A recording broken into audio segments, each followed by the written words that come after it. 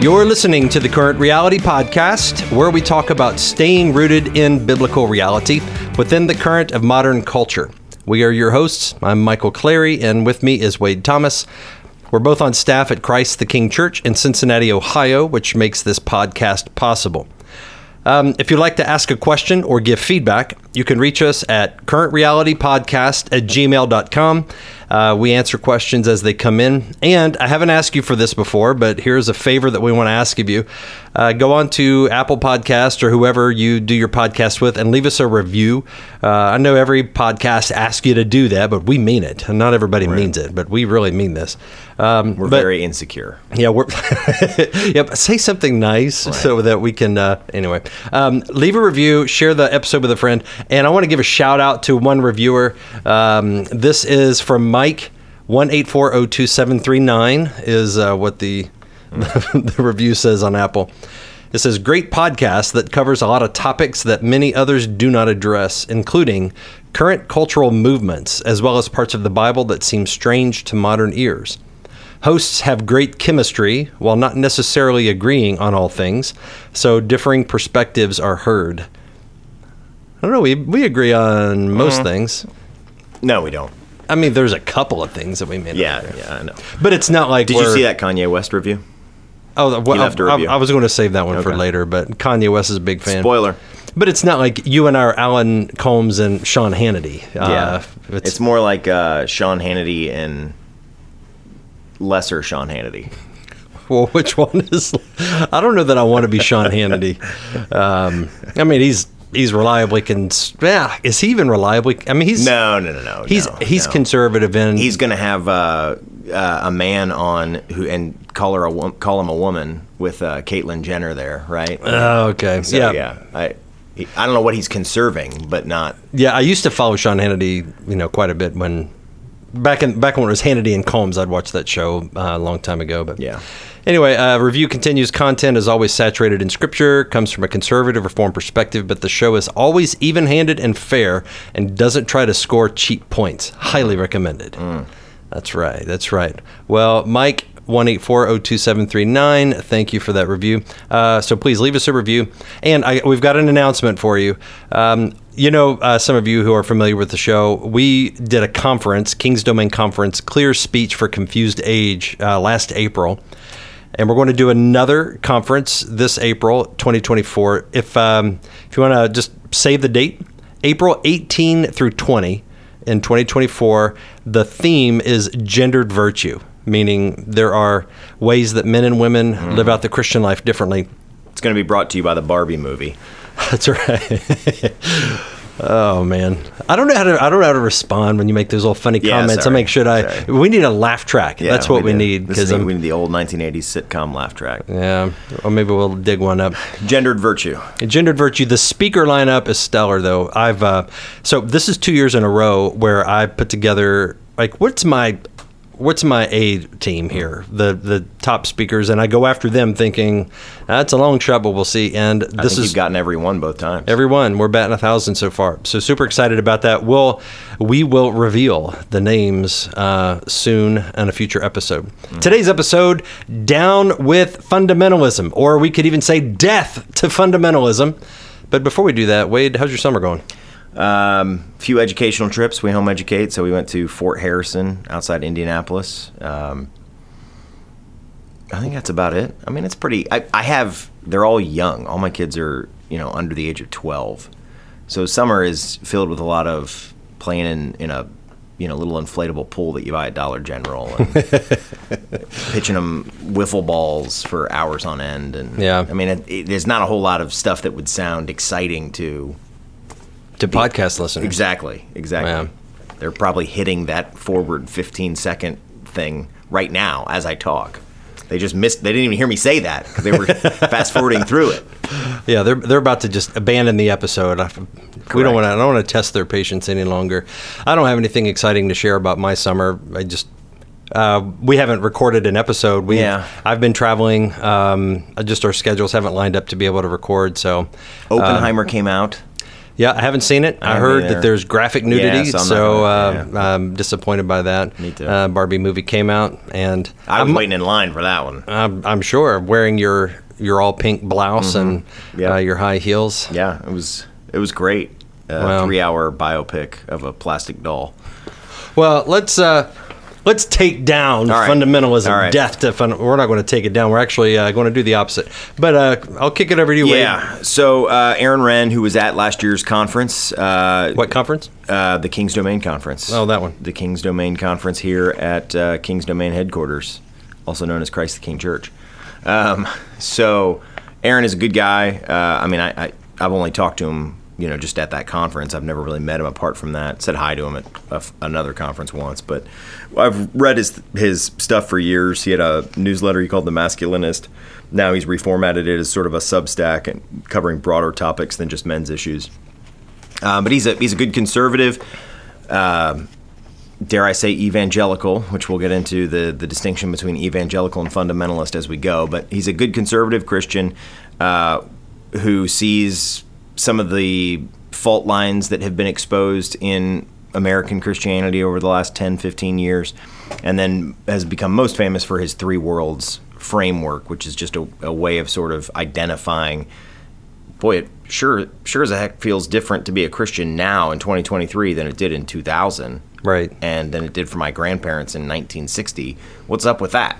Well, his 3 worlds framework is sort of... Well, negative world is... Yeah. You'll hear people talk about, here in the negative world, right. That's what they're referring to. So he says there was at least in the 20th and 21st centuries, there was a positive world in which, for Christianity, in which the secular world or the wider American culture viewed Christianity positively. Then there was a neutral world in which secularism or wider American culture viewed Christianity neutrally. And then now, since about 2014... it views Christianity negatively. It's a pretty helpful paradigm. Yeah, he made his mark with it. You can retire now, Aaron. Right. I think he's writing a book, actually, about it. That's right. That contains it. So Aaron's article here is, the primary contention is that as Tim Keller and John Piper and some of the bigger names within evangelical Christianity age out, retire, in Tim Keller's case, go on to glory, go on to be with the Lord, a reorienting of American evangelical Christianity is underway, and it's not a happenstance reorienting. It's not things are just sort of occurring. It's a little bit more strategic, and the strategy is to shave off on the rightward side or one side of the American landscape, shave off so-called fundamentalists, and instead, towards the middle of the current evangelical Christian world, have so-called conservative complementarian Christians, guys who read Gospel Coalition or write for Gospel Coalition, team up with more conservative or conservative-ish egalitarians, the people who write for and edit at Christianity Today, and let them sort of be the standard bearers for American Christianity going forward. Yeah, so when he talks about Big Eva, he defines those as new Calvinist leaders. So this would be the Gospel Coalition as an organ of Big Eva or New Calvinism. The PCA, Acts 29, Desiring God. Maybe I would include Ligonier in there, although they may not have quite the same prominence as the others. But the idea is that these guys they're the gatekeepers that can define legitimacy within the evangelical world. And one of the points that he makes early in this piece is that they punch above their weight class, essentially, and that while New Calvinism represents a minority, a small subsection of the broader evangelical world, they do define legitimacy and set the boundaries within evangelicalism to a degree. And that's why I think his piece was significant, because we've all felt some shifting over the last few years. Maybe last 7 or 8 years, maybe since 2016, the election of Donald Trump. I felt it. I know you felt it. There's been something that a lot of evangelicals have referred to. They sense something is different, something is changing. Different people have tried different things to put a finger on what it is. And what Tim Keller is always good at doing is just providing analysis, kind of objective analysis of phenomena like this. And then what Aaron Renn is pointing out is that Tim Keller, before he died, wrote a piece that laid out a strategy for how to move forward.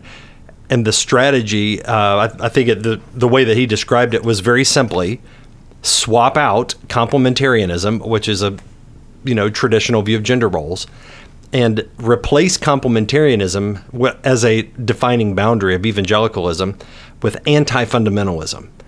And of course, anti-fundamentalism is a pejorative usually in the way that it's used. It's certainly not used very commonly in a positive way or with fairness or carefully defined. So it kind of creates an environment where people can be discarded without really taking full account for what they believe. Yeah, so he's got in this piece, and we'll put the link in the show notes, but he's got in this piece a graphic from Keller's, it started, I think, as an article and then got published as a book, but the graphic basically shows 4 zones of Christianity in America. And Zone 1, all the way on the left, would be what Keller would call fundamentalists, and I would be in Zone 1, and I would imagine most of the people in our church would be in Zone 1, and probably a lot of you would be in Zone 1.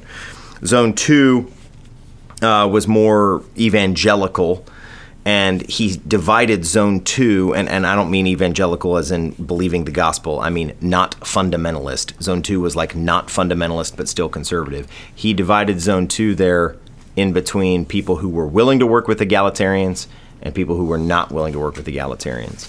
And then Zones 3 and 4, egalitarian, and then ending with post-evangelical, or essentially no longer believing the core tenets of the gospel. So if this strategy were to play out, which Aaron Renn argues that it already is playing out at places like Christianity Today, if this strategy were to play out, guys like Michael and myself would no longer be within. Right. We would not only not be invited to the conference or not be invited to the table or not be invited to the institution. In some ways, we would be the enemy of the table or the enemy of the institution. Right. And that is very noteworthy, because there's a lot of there's a lot of the things that I hold dear theologically that I think are very important are things that would be considered fundamentalist beliefs. And so my views of sexuality, which are very normal up until the last 50, maybe 100 years, but traditional sexual morality is now categorized in this fundamentalist this camp. And what they're doing is saying, okay, let me pause here and make another comment. Aaron Renn wrote a follow-up piece called "Who is a Fundamentalist?" And in a fundamentalist, he says, he defines it the way that it is typically used, and he quotes this Alvin Plantinga joke where Plantinga said, "A fundamentalist is some stupid SOB whose theological opinions are considerably to the right of mine." And Plantinga's a good guy. He was being playful there. Plantinga, he's joking around. But then he uses George Marsden, who wrote on this as well, historian. He characterizes fundamentalism as over-combative moralism, seasoned with anti-intellectualism, intense individualism, and an uncritical attitude toward traditional culture. So if that's how they define fundamentalism, then what the leaders are doing, and this is what Tim Keller wrote out this strategy, and Aaron Renn makes it very plain that Tim Keller very explicitly, it's not hidden, it's not subtle, very explicitly made the case that the evangelicalism of the future needs to marginalize and push to the side those that would be considered fundamentalists and replace their seat at the table with, not that fundamentalists ever really had a seat at the table, but replace them with egalitarians. Mm-hmm. So you remove complementarianism as a boundary, and you say, okay, now we're going, and what essentially happens is a shift to the left to partner with people that are compromised on a very core doctrine of the Bible of sexuality. And these are people that are they're in these gatekeeper type positions that have the power to define boundaries. And so it's a pragmatic consideration of, hey, to survive in the future, what evangelicals need to do is get rid of these pesky fundamentalists that embarrass us with their Bible doctrines or whatever they say. They get rid of these guys that embarrass us and replace them with doctrines that are more acceptable to the modern tastes of Christianity, which would be egalitarian.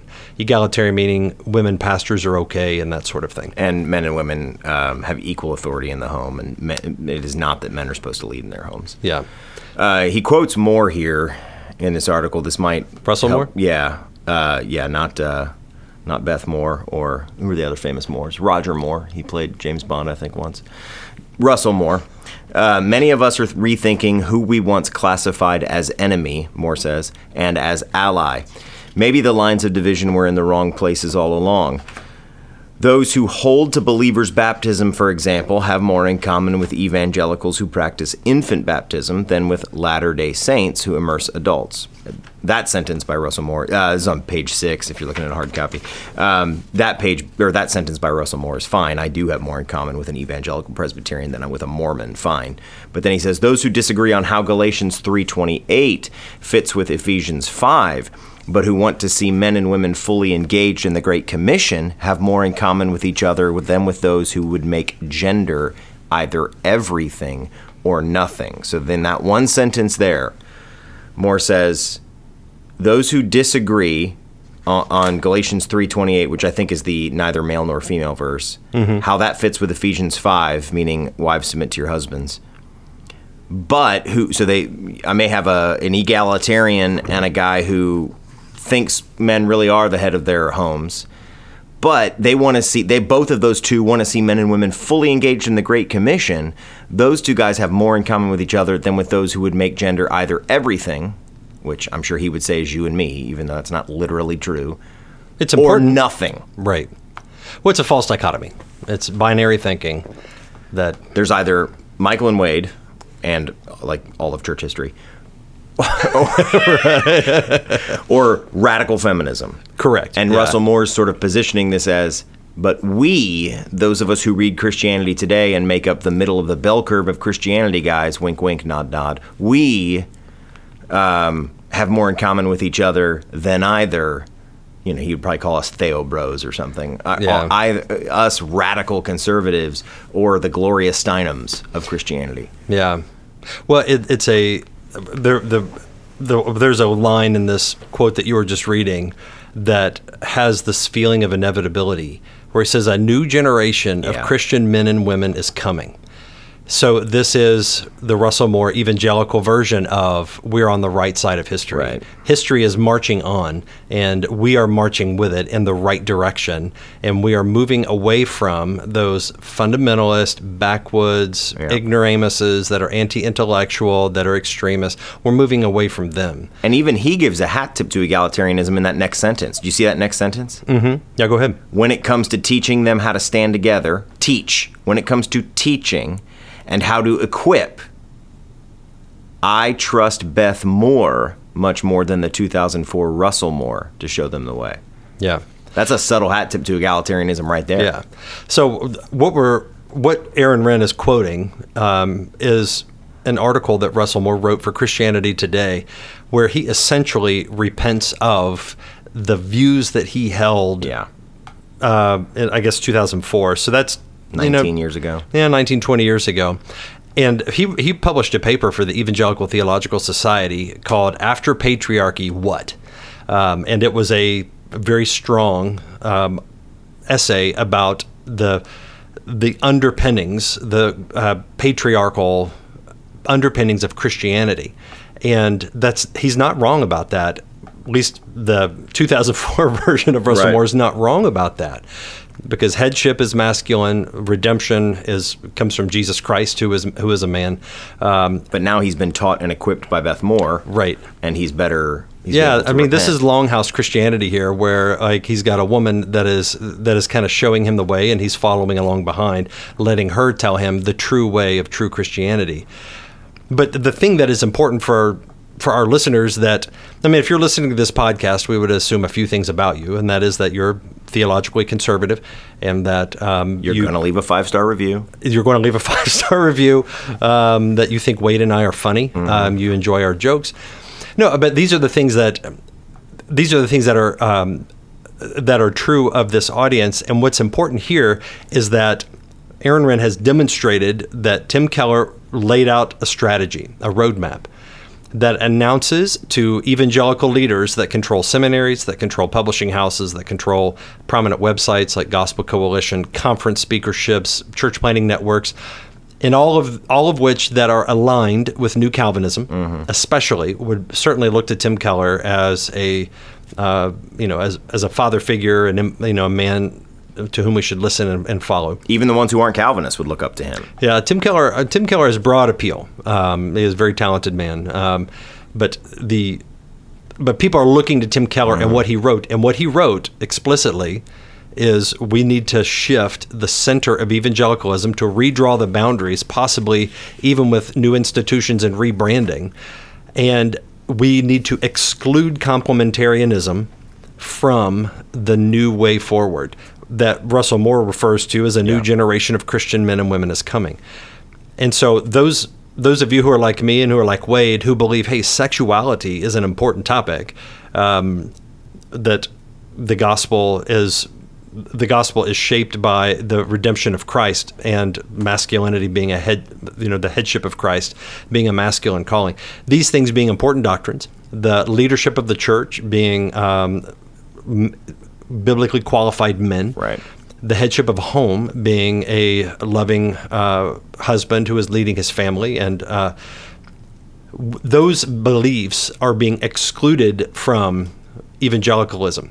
Not saying I don't think that they would go so far as to say these are no longer welcome, but the writing is on the wall, because if you believe that, you have now been branded a fundamentalist, right. And we are anti-fundamentalist. Therefore, what is currently, it's kind of like this is a way to massage it in to evangelicalism.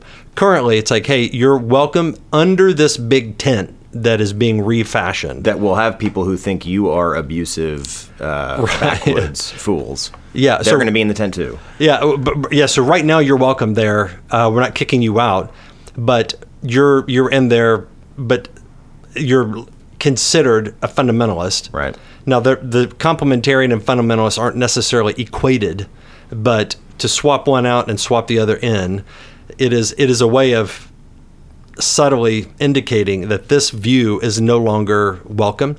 And I would say it's not welcome because it's no longer fashionable. As our culture has grown increasingly feminist, it's moved in a more feminist direction. It has been for a long time, but it is becoming more overtly so. So this will have an impact on the future of the institutions that shape what we currently know as evangelical Christianity. Yeah, and Renn actually, I mean, he's very fair. He's probably always fair. He's one of the most... he's even-handed. Yeah. He says, look, you may not agree with this, but it's a valid strategy. This is page 8 if you're looking at a hard copy here. Michael and I are looking at printed versions because we're old. But on page 8 here, he says, this is definitely one to keep an eye on. I know some people will disagree strongly with this approach because they substantively disagree with the position. That's you and me. Right. But from a purely strategic perspective, it's a valid way to respond to recent developments. So that's Renn's way of saying, look, and he himself, I'm sure, disagrees with the underlying assumptions that, I'm sure Aaron Renn believes in male headship in the church and in the home.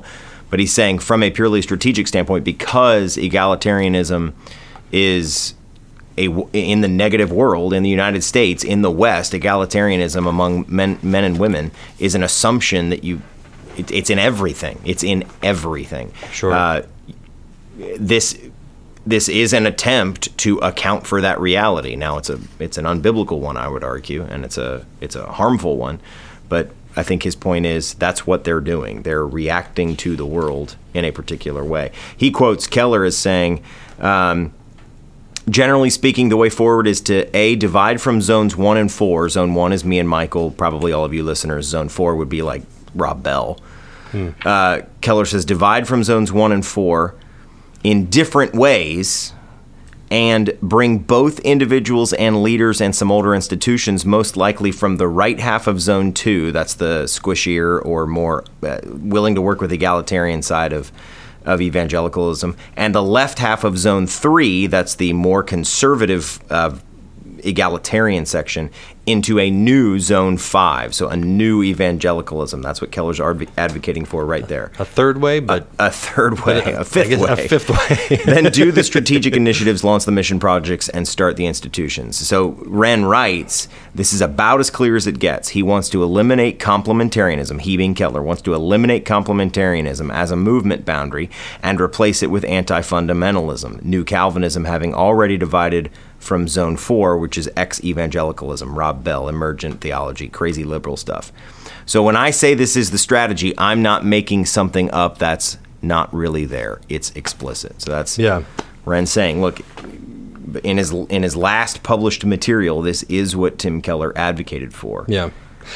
Well, there are two problems that I have with this approach. The first one is that it's pragmatism. And by that I mean as ministry practitioners, Wade and I, we work for a church, and we have to think of practical solutions all the time. So it is not anti-practical. Mm-hmm. It is pragmatism is a mindset, even implicit. A person may not even realize it, but what a pragmatic mindset is allowing the practical issues to be in charge of the vision, direction, and all of those sort of things. It is putting the practical considerations first, which is essentially undermining your core mission, undermining the very thing. The practical considerations are downstream of the core mission. So as a church, let's say as our church, for example, our core mission is to preach the true gospel, mm-hmm. to make disciples, to teach people to obey all that Christ commanded. The mission statement of our church is helping people to know, love, and obey Jesus Christ as Lord over all of life. Now that is our core mission, and we build an institution around it. You build a church around that to say this is why we exist. This is what we're trying to do. Now let's say that you get to the point to where people no longer are interested in those things. Then it's like, okay, well then we need to preserve the institution.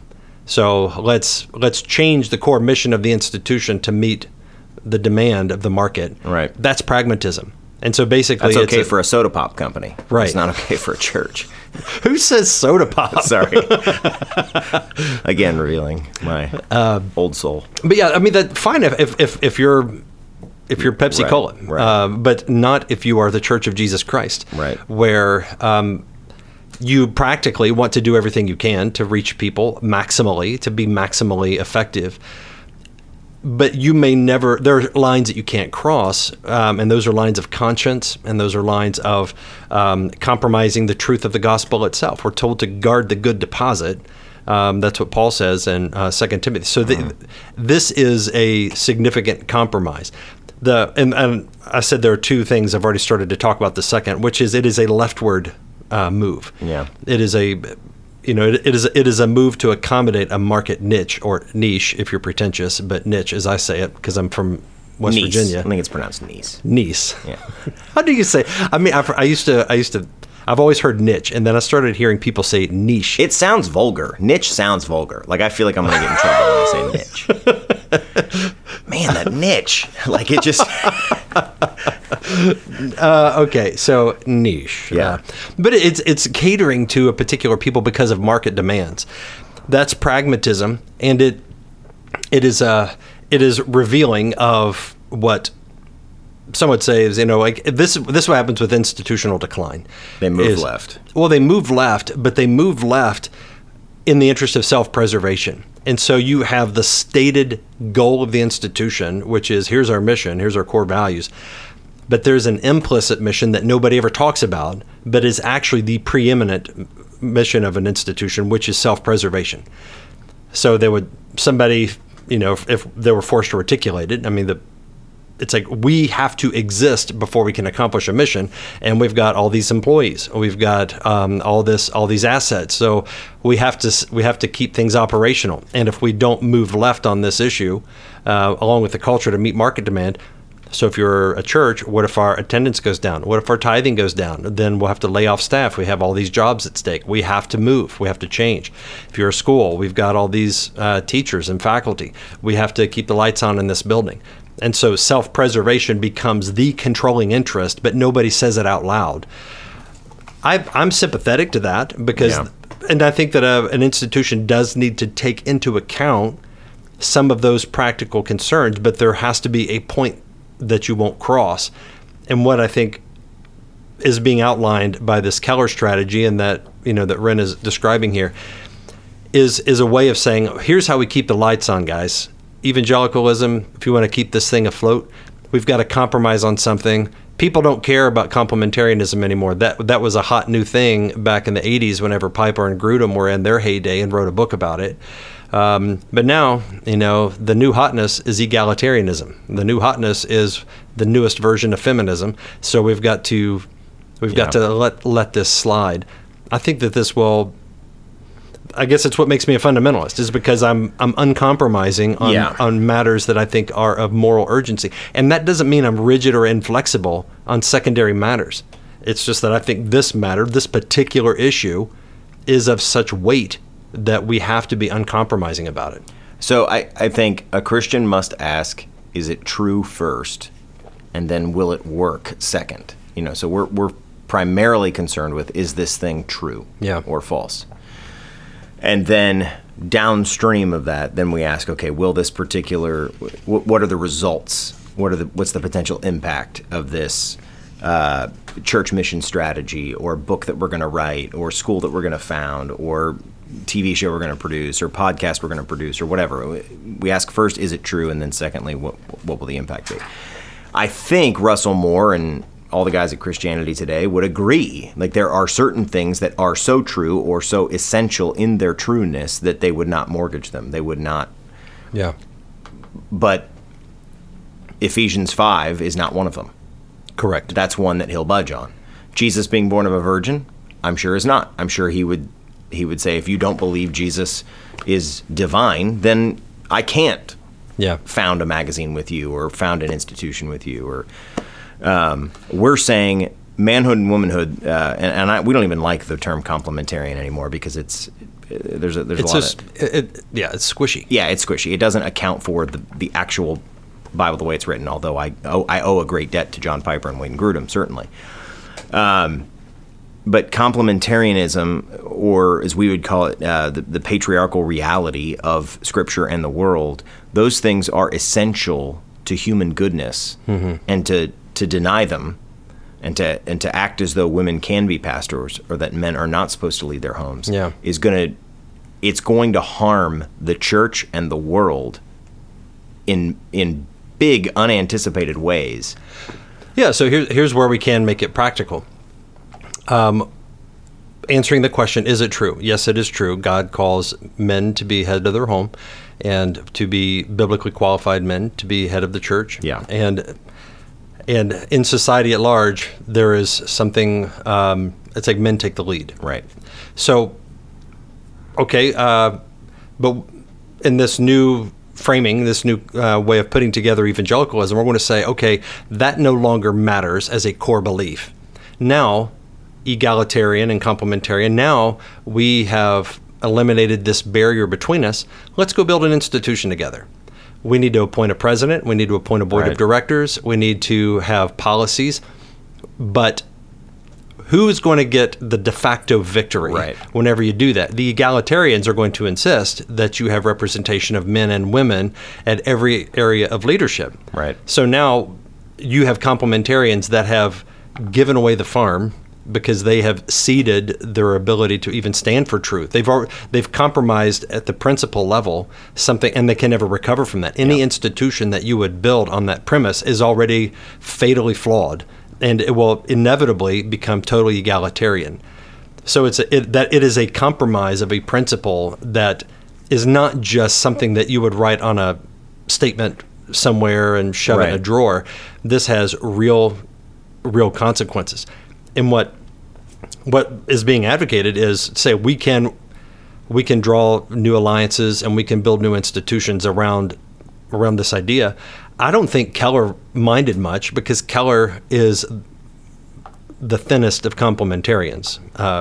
May God rest his soul, but he was not. This was not an area of strength for him. I think this was an area of great weakness for him. And so I think what my evangelical elite brothers are missing here is something that I've seen said. I've seen it put much better by Doug Wilson, but I'm going to do my best at it here. And I think Michael Foster, our friend Michael Foster, has said things like this in the past. Patriarchy is inevitable. That's right. It is inevitable. The way God made the world, men are going to end up leading most things. They are going to end up being dominant. So the question is not, will you have patriarchy, but what kind of patriarchy will you have? And if we build I say we because I'm covenantally connected to American Christianity, so whether I want it to move this direction or not, I'm along for the ride to some degree. Mm-hmm. If we allow for an American Christianity that doesn't exalt male leadership and call men to be the kind of men who are self-sacrificially leading well, we're going to end up with men leading anyways, but they're not going to be good ones. Yeah. I want a Christianity that says, since men are going to lead inevitably, we want them to be virtuous, godly, courageous men. So let's work together to ensure that happens. Let's raise our sons well. Yeah. But I think it's the same as the garden. In the garden, you had Eve that sinned first, and then tempted Adam, and he fell into sin. But whenever God came to the garden to call them both to account, he was calling for Adam. Right. That's because it's not as though Adam had a job to do and he failed to do his job. He gave it to somebody else. He delegated poorly. It is that he was the head of his household. Yeah. And even though, his failure was one that cannot merely be dismissed as a function or a duty that he failed in, but he failed in a calling that he did not embody. So if you think about churches that have men and women, pastors, the men are responsible for that because they allowed it to happen. Right. And there is a unique way that they will have to bear responsibility for that failure. And I think the women who do it, they are in sin in their own way. Correct. But it is the responsibility of the men, and that is why, like, even in a church where you have feminine or women pastors, it is the men who allowed it to happen, and they are the ones that, if God were to show up and go walking through the hallway of the church, he's going to be looking for the men. So where have you guys been? What have you done? He's not going to be asking, where is Pastress Donna? He's gonna call the men of that church, because we're responsible. And I think that's something, by the way, that some of our, it's a little bit of a tangent, but I think it's a worthwhile one. Some of our manosphere red-pilled listeners, I think some of them are missing the boat, and I've seen it. Like, what do you mean?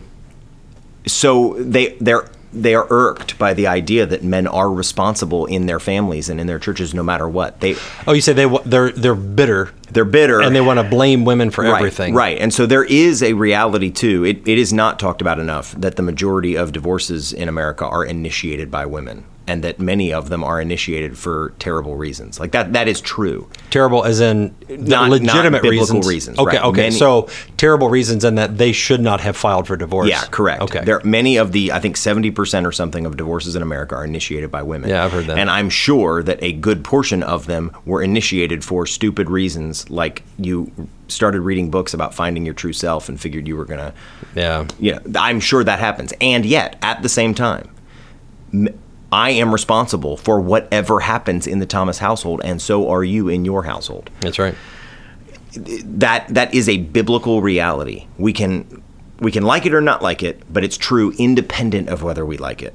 And so I think if we as American Christian men allow evangelical Christianity to shed itself of patriarchalism shed itself of male leadership, and we allow women to become pastors, we are going to be responsible for that failure in evangelical Christianity. That's right. And we do it thinking that we're doing these women a favor. Yeah, I mean, there are probably lots of men who abdicate their God-called authority to women who then think that they are doing women a favor, and it's still sin. Yeah. It doesn't matter that you may have had noble intentions. Yeah. If there's one thing that I think would be a game changer, is if in mass the women in our churches would refuse to take up these positions. Yeah, that's a good point. If the women would use their feminine influence to encourage the men to lead and encourage these men in their leading, because it's a muscle, in many respects, it's muscles that men haven't exercised, because they think, well, the best thing to do, if I want to honor a woman, I'm going to appoint her as a leader over me. And that God did not design women for that. That is not healthy or good. And so to start to assert leadership in a healthy, godly way is going to require the strength of men who've grown weak in this area and the support of women who have been accustomed to a totally different way of operating. But if the women were to say, I want you to lead, we need your leadership, and we're going to stand behind you, and we're going to support you and submit to you while you clumsily develop this leadership gift. I think that could make a big difference, but all of the cultural messaging is in the other direction, to the point to where to not cave to that is regarded as misogyny. Yeah. So we are at fault as men, and as American Christian men in the church, we're at fault for what has cropped up, which is this latent feminism and egalitarianism that has produced this what I would say is a borderline catastrophe if we end up moving down this road. At the same time, we also need to preach boldly that wives should submit to their husbands, and that the men and women of the church should submit to their male pastoral leadership and should be held accountable when they don't. Paul commands women to obey their husbands without any embarrassment about it. Yeah. And we need to be willing to do the same. And at the same time, then calling men to be willing to step up and take that leadership. So obviously, we know we've done this a lot. You and I have talked a lot on the podcast about how everybody is bold when it comes to calling men to stand up straight and man up, right, and nobody's willing to call it feminine sins. And so we still stand by that. But here, where I think we're trying to give the sort of the fuller picture of male responsibility for whatever happens, and in American Christianity, if we end up falling down this hole, it's going to be on our watch. Yeah. Well, I think if this plan, these things happen in rooms that we don't. I've never been invited to this room. Whatever room this is, where these things are being hashed out, I've never been there, and I don't expect to ever be invited. I may have delivered a pizza to the hotel that the room was lodged in. But so this is where it's important, because we're you and I are in a Baptist church, and one of the blessings of Baptist polity is the local church autonomy. That we're not autonomous from influence, though. Right. So there's no matter what. So we're in the Southern Baptist Convention. Whatever happens in the SBC does not necessarily have any direct bearing on our local church body. We praise God for that. However, the books that our people read, the podcasts they listen to, the seminaries that they may attend, these things influence us. They influence all of us. Yeah. The evangelical world that is being discussed, by this thing we're talking about here, these things will play themselves out in ways that will have an effect. And so there is a need for us to exercise a different muscle, and that is a muscle of I want to say resistance. That might be too strong a word, but maybe a better word would be muscle of independent thinking. Maybe active discernment. Yeah, discernment. It is to know that, okay, everybody's sinful, there's flawed, there's compromise in anything that we might read from any Christian source. But to know in the future this is something that is likely to trickle down in the publications we read. So whatever your favorite publishing house is, it helps to know what's their bent. What kind of material do they typically publish? Do they have an agenda? Now the agenda is being stated. So anti-fundamentalism, I think we should take a minute to talk about the fundamental, like define that a little more carefully. Because what Tim Keller, being now he's passed on, but now he was the grandfather of evangelicalism, and he had influence way outside of his own tribe. He has said this is a strategy to adopt. We see it starting to happen with men like Russell Moore. We quoted him. Russell Moore is editor. He's the editor-in-chief, or whatever the top position at Christianity Today is. Okay, so the czar, the dictator of Christianity Today. So Christianity Today is heavily under that influence. This will filter its way down. I've seen it in many seminaries. I'm more familiar with the Baptist seminaries, but we see this happening in all of our seminaries. So to be able to detect two things. One, complementarianism is out. So I published a book through Reformation Zion, and I published through them because the publisher, the guy that runs the company, he is willing to publish material that the other publishing houses won't touch. And I'm guessing Lifeway wouldn't publish God's Good Design. No, and I inquired of Lifeway, and I inquired of Crossway, and I did not get a response from either. What if you had called it God's Good Design for Feminism? I don't know. With like a lavender cover design. Or if I did toxic masculinity. Yes. Maybe I think I might have gotten some calls back on that. And it may be just because I don't have a huge platform like some of these other authors do, but I'm sure the subject matter is relevant to what they would choose. But the point being, it's that messages like the one I just published, and I had to go through a smaller publisher to get it done, will be even less welcome because it's in this now marginalized, to use a critical theory. It's like it's a view that's we ought to start doing that. We ought to start talking about ourselves as we're a marginalized, oppressed minority. I refuse to be marginalized. But you're not going to find material like that. So you have to find teaching on this in other sources. So complementarianism is out, and that's going to trickle down over the next 20 years in every evangelical institution if they follow this course. At the same time, anti-fundamentalism will be ascendant. Right. So the views that I hold will be increasingly labeled as fundamentalist, and there is a roadmap. It's like, hey, this is our posture towards that, because fundamentalists, we're embarrassed of them. Right. They do harm to the name of Christ. When, you might have your fundamentalist idiots, but every ideology has their idiots. Atheism has its idiots. Egalitarianism has their idiots, people that they're embarrassed about. Everybody's got your crazies. That's not who we're talking about. We're talking about biblical fidelity, because the scriptures tell us where our priorities should lie. So, yes, I can read a little bit of this. Who is a fundamentalist? Where Ren describes. There's one.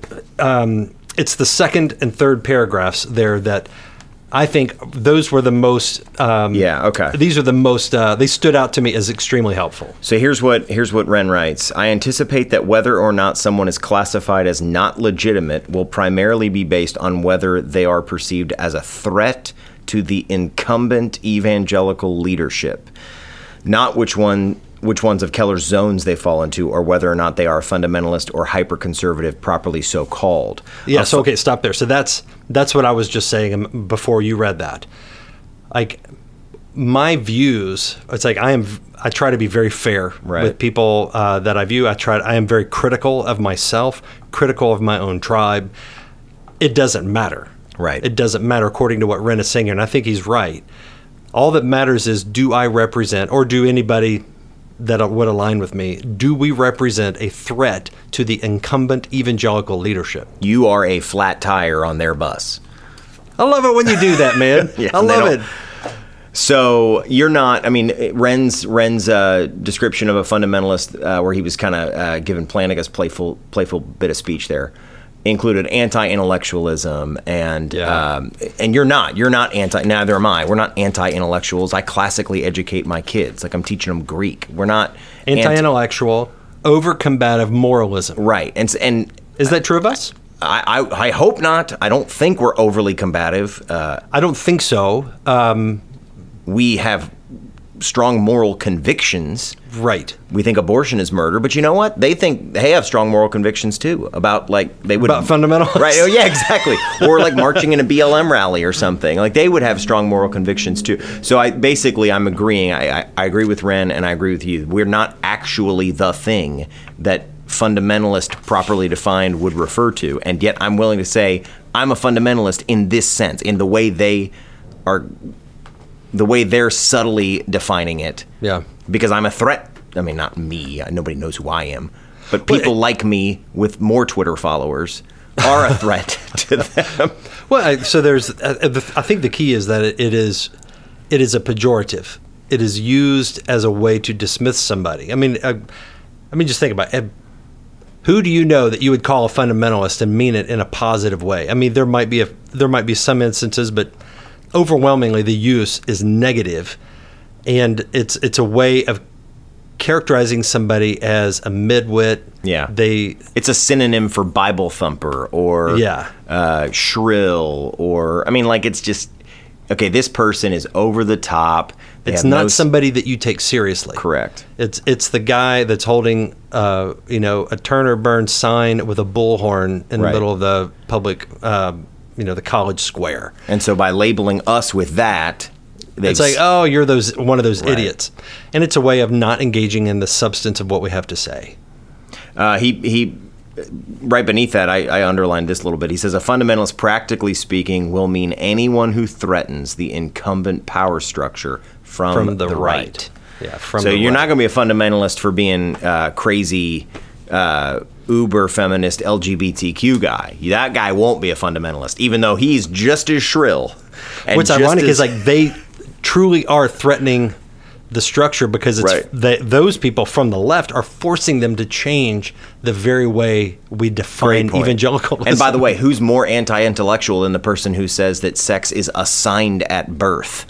Yeah, or that a man can breastfeed or give birth to a child. Or get pregnant. It's stupid. That's about as anti-intellectual as you can be, but that is somehow not fundamentalist. Yeah, so if he's right, and look, if Russell Moore were sitting here, I would implore him not to do this. Don't adopt this strategy, and don't apologize for 2004 Russell Moore or apologize for 2004 Russell Moore's tone. Yeah. But he's not sitting here, so I'm speaking to you guys, and I think we're trying to get you to see this is probably coming. We're interacting with Aaron Wren's material because Aaron Wren is usually prescient.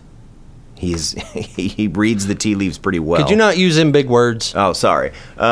He see future good.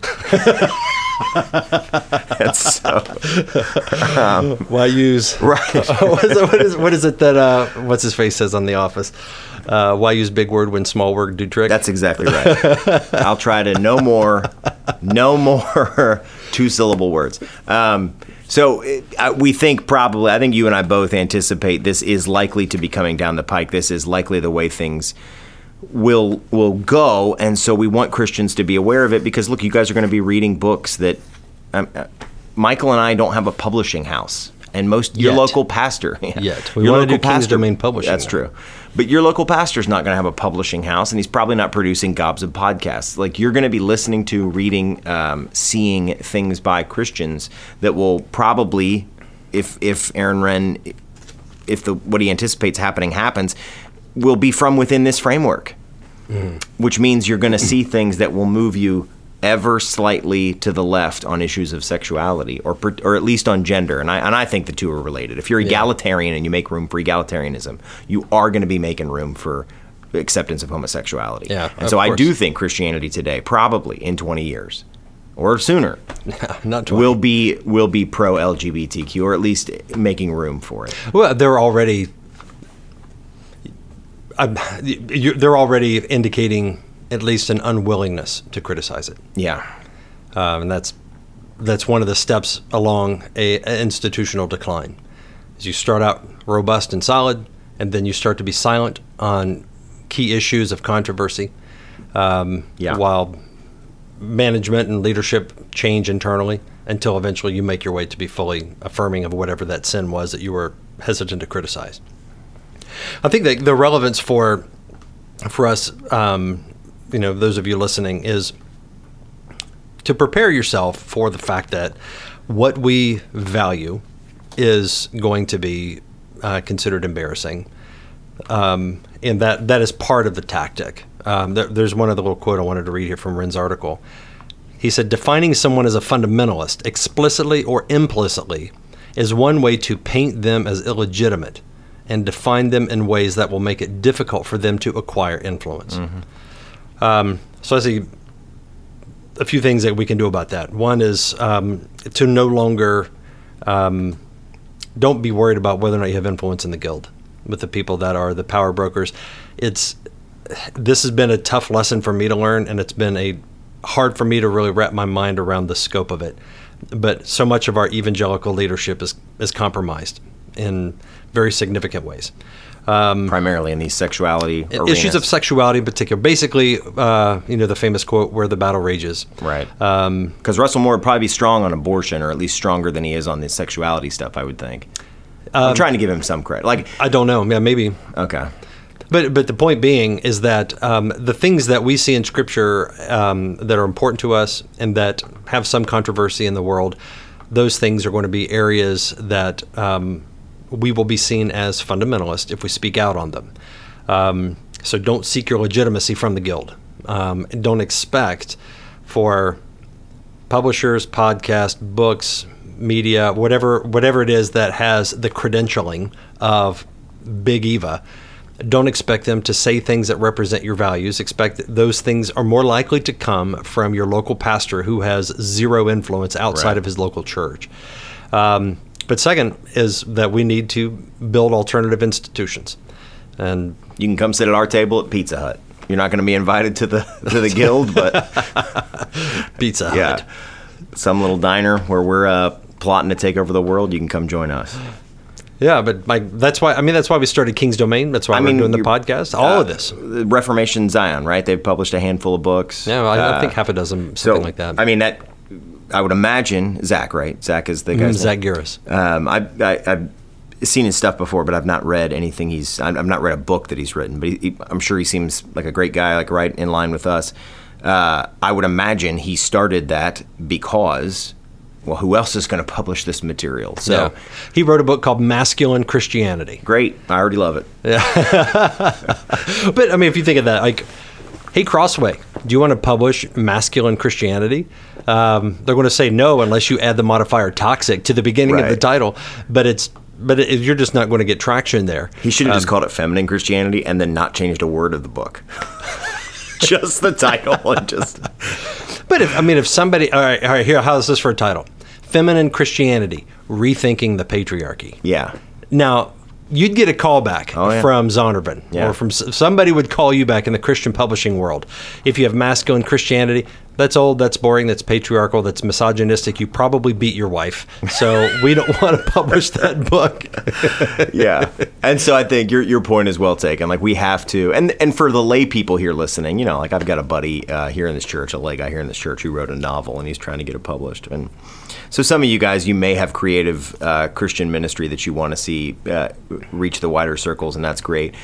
And you have to be okay with this. But for those of you who are just like raising kids or working a job, I think the point still applies. You're going to have to be okay being it would serve you well and serve your future faithfulness well for you to be okay with being ridiculed.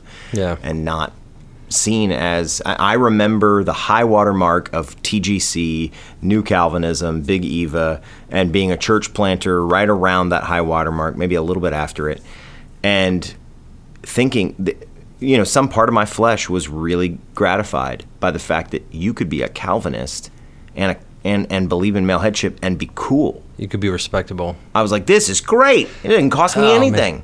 I remember very specific thoughts about this. I remember thinking Mark Driscoll made Calvinism cool. Right. For about 30 minutes. Yeah. But he did. He also really made Mark Driscoll cool. Yeah, I mean, it was some slick marketing, but I like the way you said it. It didn't cost me anything, Right? And I think that's part of it. Was really good branding at a time when the movement was able to capitalize on it, and there were some people that really believed it. What we're finding now by those that are abandoning that view is that whenever the cool wore off, right, then they're looking for a new party to go join, and they no longer want to uphold the doctrines that they're all down the street at the deconstruction party.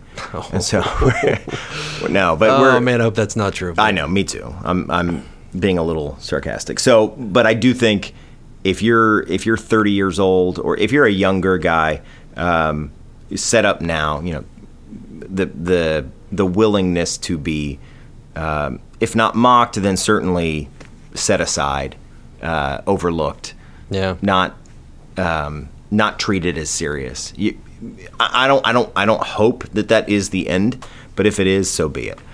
And resolve to just be faithful before the Lord and not play into the actual definition of fundamentalist here, not play into being anti-intellectual, not, actually embodying the trope, but being okay with the fact that if they throw that label at you, and you're disregarded or not taken seriously, so be it. Yeah. I think most of our forebears in the faith, at least in the early 20th century, they had to be okay with that. Yeah. That sounds like a great word to end on. Do you have anything else you want to add to the subject? Particularly for my fellow churchmen, I am not an elder of Christ the King Church, so if I can just give a word to the regular guys and girls who are in churches. When you're raising up your kids, I know there can be a little bit of fear as you try to teach them about the world, that you don't want to be bomb shelter, homeschooling, anti-world guy or girl. And I had to put to death my concern long ago with that and just accept the fact that it is good to be faithful and to ask God to bless that faithfulness, to seek to be obedient to Christ and to ask him to bless that obedience. And so if you're working a job, raising kids, getting married, already married, and you're just trying to wrap your mind around the fact that you might not be taken seriously as a Christian, just know that God can and will bless such normal, simple obedience, and you don't have to sit at the cool kids table.